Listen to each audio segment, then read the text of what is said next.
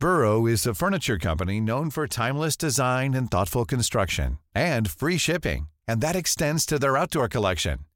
Their outdoor furniture is built to withstand the elements, featuring rust-proof stainless steel hardware, weather-ready teak, and quick-dry foam cushions. For Memorial Day, get 15% off your Burrow purchase at burrow.com/ACAST and up to 25% off outdoor.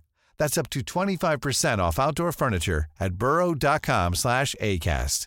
Ready to pop the question? The jewelers at BlueNile.com have got sparkle down to a science with beautiful lab-grown diamonds worthy of your most brilliant moments. Their lab-grown diamonds are independently graded and guaranteed identical to natural diamonds, and they're ready to ship to your door. Go to BlueNile.com and use promo code LISTEN to get $50 off your purchase of $500 or more. That's code LISTEN at BlueNile.com for $50 off. BlueNile.com, code LISTEN. Hello and welcome to Tremors, Making Perfection, the podcast. I'm your host, Michael Gross, and every Friday for the next 6 weeks, we're going deep on the making of Tremors with the people who made it. From the very first draft of the script that birthed the Graboids, to the challenges of filming in the middle of the desert, the cast and crew are going to tell you everything you need to know about the monster movie that became a cult classic. So Graboid yourself a seat, and let's make perfection. Who is the team behind the suspiciously penis-shaped Graboid design, and how did they bring it to life without the help of CGI that we're so used to seeing today? In this episode, visual effects master Alec Gillis talks through how he got into his line of work, the artistry of practical effects, and the challenges of dragging a giant monster puppet out into the middle of nowhere and making it look as terrifying as it does on screen, and still does, after 30 years of technological advancements.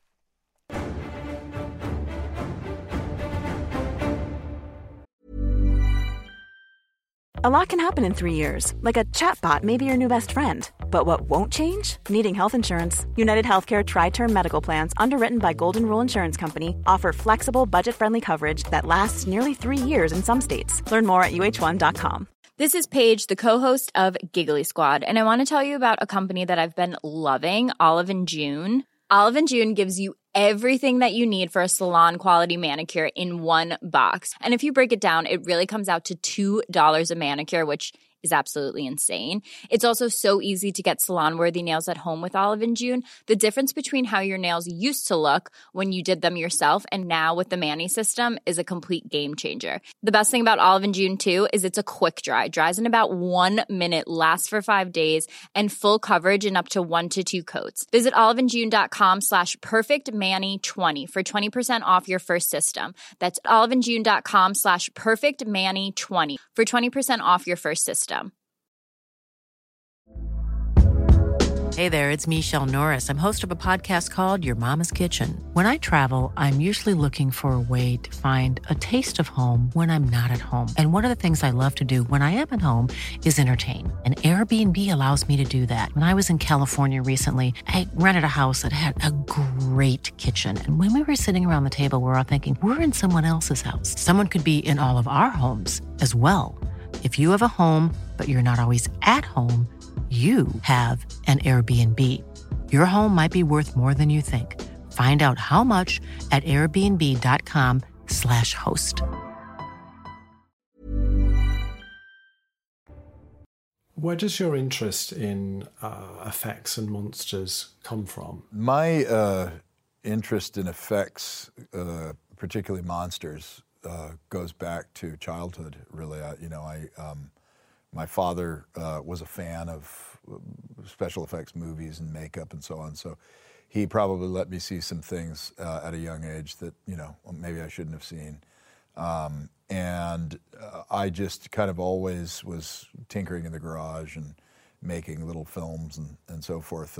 And basically, I think I was never told by anyone, any adult authority figure, that I shouldn't do it or couldn't do it for a living. So it was just sort of a foregone conclusion that I would go into becoming a monster maker. And were there any films that inspired you? Yes, my father would show me movies that over my mother's objections. And sometimes he would wake me up, at 9 or 10 o'clock at night, when I was like 5 years old, and say, "You got to come see this." And I'd come out and be rubbing my eyes, what's he talking? And it would be Ray Harryhausen, movie Jason and the Argonauts with the skeletons coming out of the ground and sword fighting. And I think something about being a little kid, impressionable little kid, and having just awakened, these images were kind of burned into my brain. And they just started me off on a life of fascination with creatures and effects. And my dad knew a little bit about how things were done. He could tell me that the original King Kong was that big. And so it was just an amazing world to me that these incredible visuals could be created by, the use of miniatures or rubber or, mechanical means. And so I just had to, I always wanted to peel the layers off and see how things were accomplished. Steve Wilson mentions Ray Harryhausen as an influence. Yeah, the work of Ray Harryhausen, the stop-motion animator, was influential on a huge number of people of my generation and before. George Lucas and Steven Spielberg also cite him as one of their big inspirations. I know Steve Wilson, the writer and producer of the Tremors series, loves it as well. And it's being passed on to a lot of younger people because it's got his work was so expressive, and he was at the center of it. So he was an artist who was expressing who he was as an artist, not just through the stories that he was creating in these films, but also in the movements and performances of the characters that he designed. So for me, when I realized that there was a single person who was responsible for most of my favorite monsters, I thought, well, that's what I got to do. I've got to be that person. Can you describe what your life was like back then? In 1987, I think it was, I had worked for Stan Winston for a few years. Tom Woodruff had worked there for 5 years.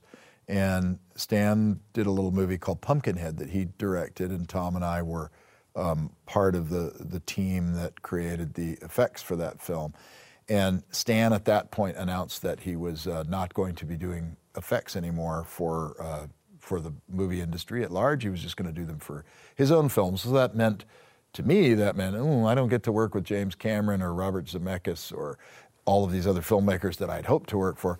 It will only be for Stan. I love Stan. He was my mentor. But he was also carrying a kind of a big crew of people out of loyalty. So I thought, well, you know what? I'm not in this I'm in this for my own self-expression, and I'm an artist. I've got to make my own way. So I told Stan that I was ready to leave, and he very quickly said, "Well, thank you very much," because I think he was happy to have me off payroll. But it was all with the best of intent, and we were friendly about it all.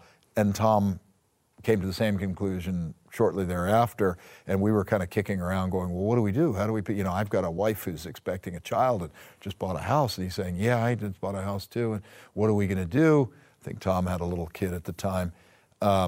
So we thought, well, maybe we'll team up, and we had a script that we had written that we had presented to Gail Hurd, and it got a good reaction. Her people really liked it, and we thought, naively, here we go, we're going to make a little movie, and we'll bring the project back to Stan, and Stan's guys can do the effects, and maybe Stan will want to direct it, and of course, as these things go, it didn't, and. So the movie never got made, and then we were worried, and then we were saying, how do we make a living? What do we? So we decided to, start a company, and that's what, after some languishing and after a lot of worry, Tremors was the first feature that we did as ADI. Kevin Bacon, Fred Ward, Tremors. Can you walk me through the first incarnations of the Graboids? Well, the design of the Graboids was very loosely described in the script. I believe it was a really nice, kind of loaded little sentence. It said the worm's head opens up like a grotesque flower. And we thought, that's evocative, right? It doesn't take a lot of words to, but that's really all the description was. There was a conversation, what are they? Are they prehistoric? Are they alien? And so we liked the ambiguity, and the script never answered the question as to what their origins were. So that gave us a lot of freedom to start designing. So Tom and I would bring these books to the meetings and spread these nature books out, and everybody would page through them.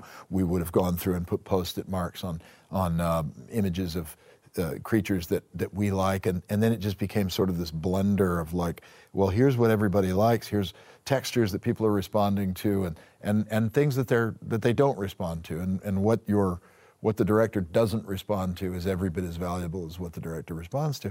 So we just started sketching and doing loose drawings, and we were kind of smitten by the heads of snapping turtles, which did survive into the look of the finished Graboid, that kind of hooked beak sort of thing.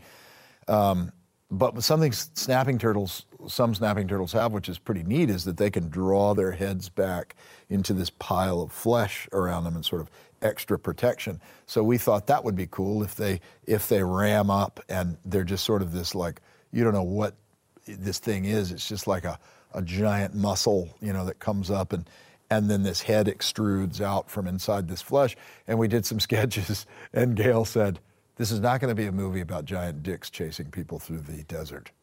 And we were like, oh, I guess it does kind of look like that, doesn't it? So we circumcised the worms and exposed the head of the worm.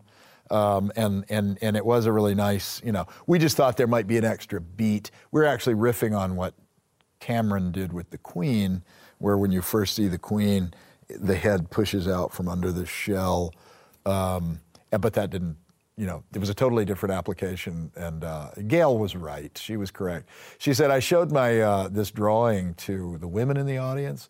There's no way we're making a movie like that. So we learned our lesson, and we were grateful to Gail for that observation. And how would circumcising them make them any less phallic? Well, I guess it depends on which part of the world you're in. What's the name of?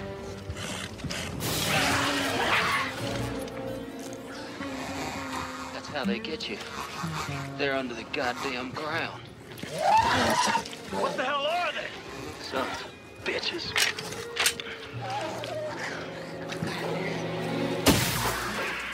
How'd you go about constructing a graboid? Yeah, the graboids were one of the larger creatures that had been done as puppets, if you will, at that point, and certainly for our shop. So we had to really sort of think hard about how we were going to accomplish this. And what we came up with was we pitched a split between full-scale and miniature versions.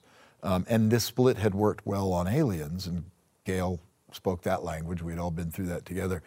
And so we said, let's have, a decent schedule of a miniature tabletop shoot wherein we can have full-body worms that are squirming around, and we'll do them in a variety of ways. We'll make them hand puppets, we'll make mechanical, cable-operated tentacle mechs and all that kind of stuff, and we'll put them in miniature sets. And you may as well get the Skotak brothers, Robert and Dennis, who won an Oscar for Aliens, to do all that work, and we'll put our monsters into the... And Gail was like, no-brainer, that's perfect. Then that left us with the full scale, which was, well, how are we going to accomplish it? At that time in our career, we had not done big hydraulic mechanisms, and not a lot of people had for movies, especially when you start thinking, well, these are going to be out in the desert with the grit of the sand. We got to dig deep holes and put these, heavy mechanisms. So we're like, let's just make it a big body puppet, right? We'll put Tom Woodruff in the puppet at times.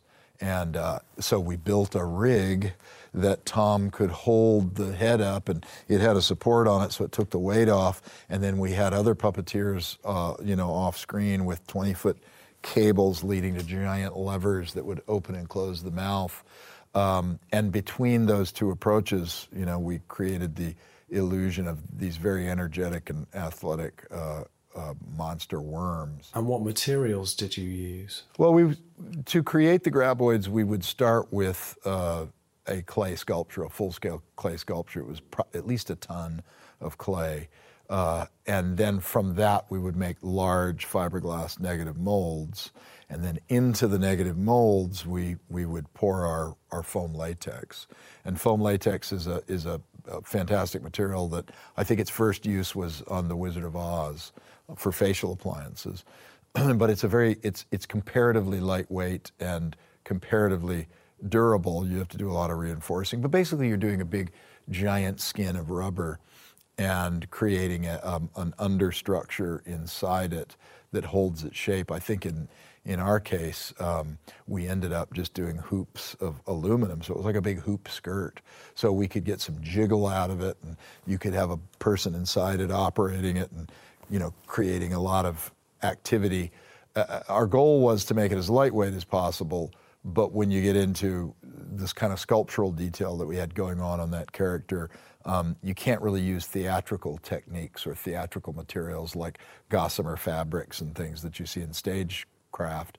It has to be, it has to look like the real thing. And along with that, those specs come some weight issues as well. So we had a lot of exhausted puppeteers. Tom Woodruff, as I mentioned, was in the hole a lot, doing a lot of the puppeteering, and then I was outside the pits with our other puppeteers, directing the performance of tentacles coming out of mouths and jaw parts opening and closing, and et cetera. We occasionally had some breakage of the graboids. That happens. Cables will snap. Especially when you're puppeteering. Like we had big levers and cables that would open and close the side mandibles and the jaw, but those mandibles would bash into the ground. We would dig a hole and then create a berm around it, and then we'd have to sort of, place the creature out past that berm so its mouth could open, because it didn't have the power to just push dirt away.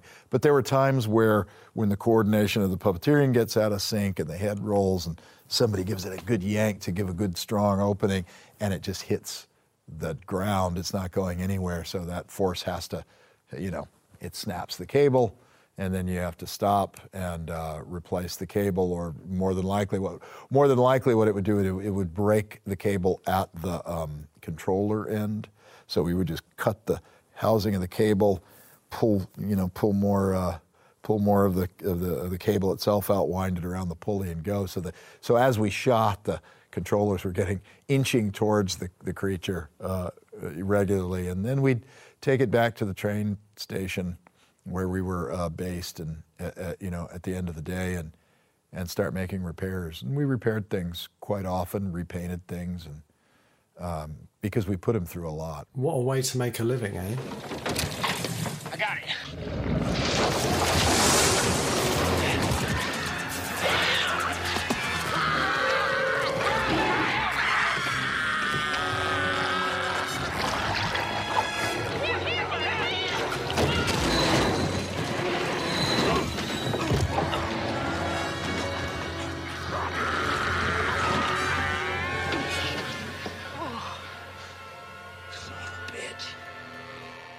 Can you walk us through the scene in the movie where the graboid bursts through the floor? The attack on Walter Chang's store starts with a graboid busting up through the floor. So for those interiors, the store had been built in Valencia on a soundstage, and we shot surrounding footage, and we shot all that. I'm trying to think if the floor itself was a cutaway, but we had a big in the soundstage.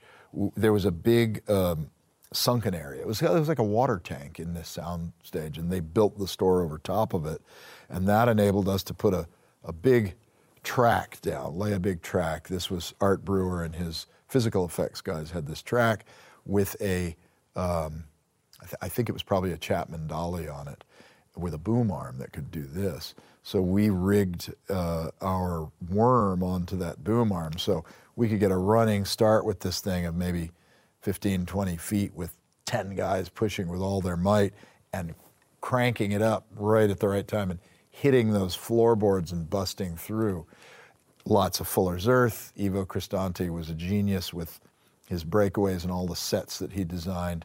And so we got that initial shot of the creature bursting up, and then we had multiple rigs to get, Walter Chang into the mouth of the character, and we came up with this idea of like, what if the tentacles wrap around him, they spike into him, they pull him in, but he gets pulled in and his leg ends up at a weird, awkward angle, breaking, so the leg is, sticking out awkwardly. So we made a little, we cast the actor's leg and made a puppeted leg that sticks out, so that he could look extra pathetic. But there was a lot of work in that set, in the attack of tentacles grabbing things and all the shelves falling over. And that was intercut with work that was done on location, where the roof of the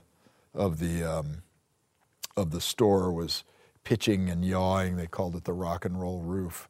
And it was all built, again, Ivo had the same sort of limitations that we had, where you weren't really, you didn't really have the budget to do fancy hydraulics and anything like that. So you had to come up with ways that were safe for actors, but also reliable and simple in their construction. So we were doing things that, practical solutions to things that no doubt had been done since movie making began, which was kind of cool because we were out in Lone Pine where they've been making movies since movies began. And I guess with Tremors, it's really, really unusual for a horror movie to be set outdoors in broad daylight. Yes, the marching order of putting these graboids out in broad daylight was a bit daunting.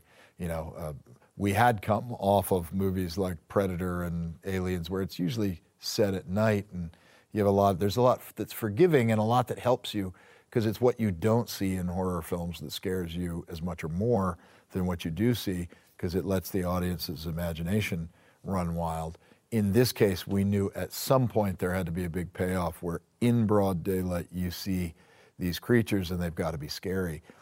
But what was baked into the script, and what is the brilliance of Steve and Brent's writing, is that you had a lead up to it, so that your imagination was already engaged and activated by seeing the mounds of dirt, and things jiggling and dust puffs and things like that, before you got to see what the creature actually looked like. And then, of course, the mislead that when they pull the tongues off the underside of the truck and you think, oh, that's what it is. It's like a bunch of weird snake monsters. But no, it's only a hint at a larger creature. So it was paid out very nicely. Beyond that, these creatures had characters. They were learning, and they were naturalistic, and they were behaving like intelligent animals. And our characters understood that, so there was that sort of cat and mouse thing going on towards the end of the film, which was an extra level for a non-anthropomorphic character to do that kind of thing was very fresh to us and very exciting. And how did you go about blending 3D models with CGI? In the case of Aftershocks, the CGI technology was relatively new then. So there were a lot of unknowns for us as VFX artists. So we worked closely with Phil and his company to make sure that we were not presenting them with textures or stretchy skin or anything like that might create a problem for them on that budget. We understand that they could solve any problem with enough money, but when you're talking about a lower budgeted film, you have to be mindful of the budget. So like, for instance, one of the things Phil said was, well, if the legs can be more socketed rather than skin stretching, webbing between leg and body, that would be helpful. So we looked at the rhinoceros, for instance, and said, oh, we would look at that. Look at how there's a big sort of like fender that comes over the top of the thigh that's a big, meaty, armored plate. So we adopted that as a design cue to sort of help them in their animation work. And then, you know, we just would provide them with the models that they could photograph or scan, all the parts and pieces that they need so that the match would be as close as it could be. And then also, you know, for us, we come from an era where you were a little more permissive of continuity kind of mismatches. If it was to get a better dynamic or to improve the action, there tends to be a mindset, a modern mindset where, no, it has to look exact, the full scale thing has to look exact, otherwise it's a failure. And that's not really the case, and Phil saw it that way as well. Like, well, so what, in that shot, their feet, you know, aren't as big because they're that close to the, you know, you can tweak things, you can move it and squish it and it's malleable, and the composite impression cut to cut is what counts in the end. And Phil was a very, because he comes from a practical world and had transitioned into the digital world, he was the perfect guy for Aftershocks. Something's wrong with our worm, Earl. Well, what do you want me to do about it? Have a look at this. A lady in Bulgaria made it. Oh, so this is that is fantastic. See, this is the kind of thing that I want to see more of. I think the world needs more penis cozies in the shape of a graboid. And this actually goes right back to what Gail Hurd was talking about, doesn't it? So she couldn't have foreseen this. If there was a proper merchandising campaign back then our uncircumcised worms might have been quite a hit. You can imagine all the various products that we could have produced. I like it. Tremors, cock cozies.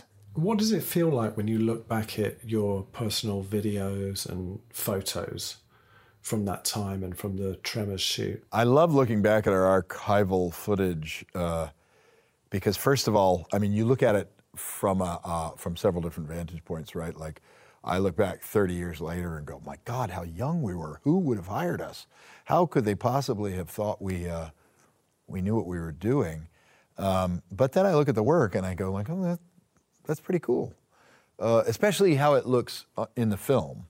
Because there's always, things that you pick apart in your mind and things you never liked and you wished you had done differently. But the film is just so damn good. And it holds up so well. It's such a great, monsters aside, it's such a great ensemble film, and the balance of characters and the clearly defined characters' dialogues, beautifully directed, beautifully written. So when I look back at it, I just get a warm, fuzzy feeling, and I'm just very proud to have been chosen to be part of it. Because I think anybody who worked with that group of people making those creature effects would have come off looking good. And I know I'm being a little self-effacing when I say that, because it's not that I'm saying that what we did wasn't a good portion of it, but it was just such a lightning in a bottle. It was a great time and a great group of people. And I think when you watch the movie, it's one of the movies that from that era that I've worked on personally, that I can say it holds up better across the board than some other movies that I've worked on. And it was your first big job on your own. What was that like? The enthusiasm was just sky high. So all of those things, like, you know, the very cold, the very hot, the very dusty, the exhaustion factor, those were all sort of secondary to me, because the vision as it was laid out in the script and the opportunity that we were given was so, it was just, you know, it was worth the work. And it still is worth the work, because at the end of the day, you don't really think so much about the hardship or the problems you had, because the end result was so great. And even if the movie hadn't been that great, it would still be one of my fondest memories, because the people were so wonderful, you know, and the location was so beautiful. And, you know, you get to get up every morning and see the sunrise at Lone Pine and, you know, go eat at a little funky cafe and There was like one bar in the town where the crew would meet and fraternize and have a couple of beers. And you go back to the little dumpy motel, and it was just absolute, it was filmmaking heaven. And is there a sentence that sums up your experience, your feelings for Tremors? I wish I had the single sentence that sums up Tremors, because I would ask the marketing department to put it on the poster so that the movie would be a big, gigantic hit theatrically. Tremors to me was sort of the little movie that could. It wasn't a big budget movie, but what it had going for it carried it even past a bad box office performance into cult status, and then beyond cult status and into a franchise that continues on to this day. In that regard, it's one of the most successful movies I've ever been involved with. And I think it has shown me that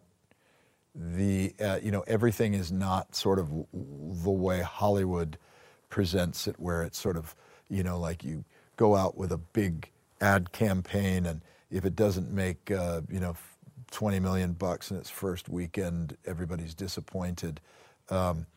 Tremors was an independent style film that sort of like latched onto people's hearts and has only continued to grow.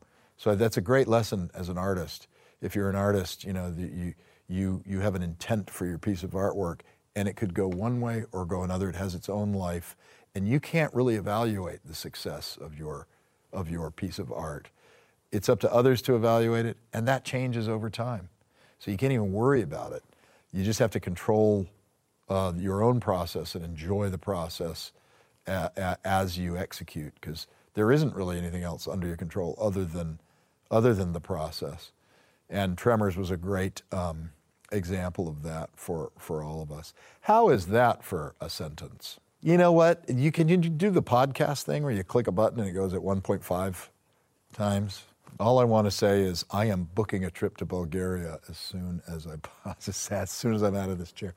I'm just glad I will continue until my dying day, hauling myself out for any way to be a part of the celebration of Tremors, because I think it's worth it, and I think anyone that sees the film, generally, it sparks something in them. I showed it to my daughter, I think, at a screening when she was about maybe 12, and she just said, "Dad, I have a huge crush on Kevin Bacon." And that's one thing, that's something. Who doesn't have a crush on Kevin Bacon?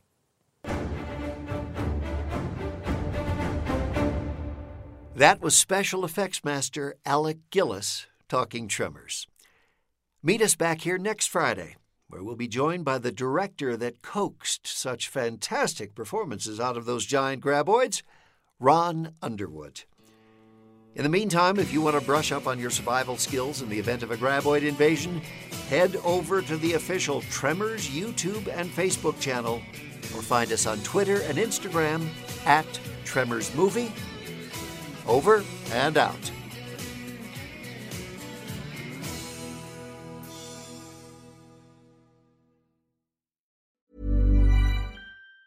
Mom deserves the best, and there's no better place to shop for Mother's Day than Whole Foods Market. They're your destination for unbeatable savings, from premium gifts to show-stopping flowers and irresistible desserts. Start by saving 33% with Prime on all body care and candles. Then get a 15-stem bunch of tulips for just $9.99 each with Prime. Round out Mom's menu with festive rosé, irresistible berry chantilly cake, and more special treats. Come celebrate Mother's Day at Whole Foods Market. Normally, being a little extra might be a bit much, but not when it comes to healthcare. That's why United Healthcare's Health Protector Guard fixed indemnity insurance plans, underwritten by Golden Rule Insurance Company, supplement your primary plan so you manage out-of-pocket costs. Learn more at uh1.com. Even when we're on a budget, we still deserve nice things.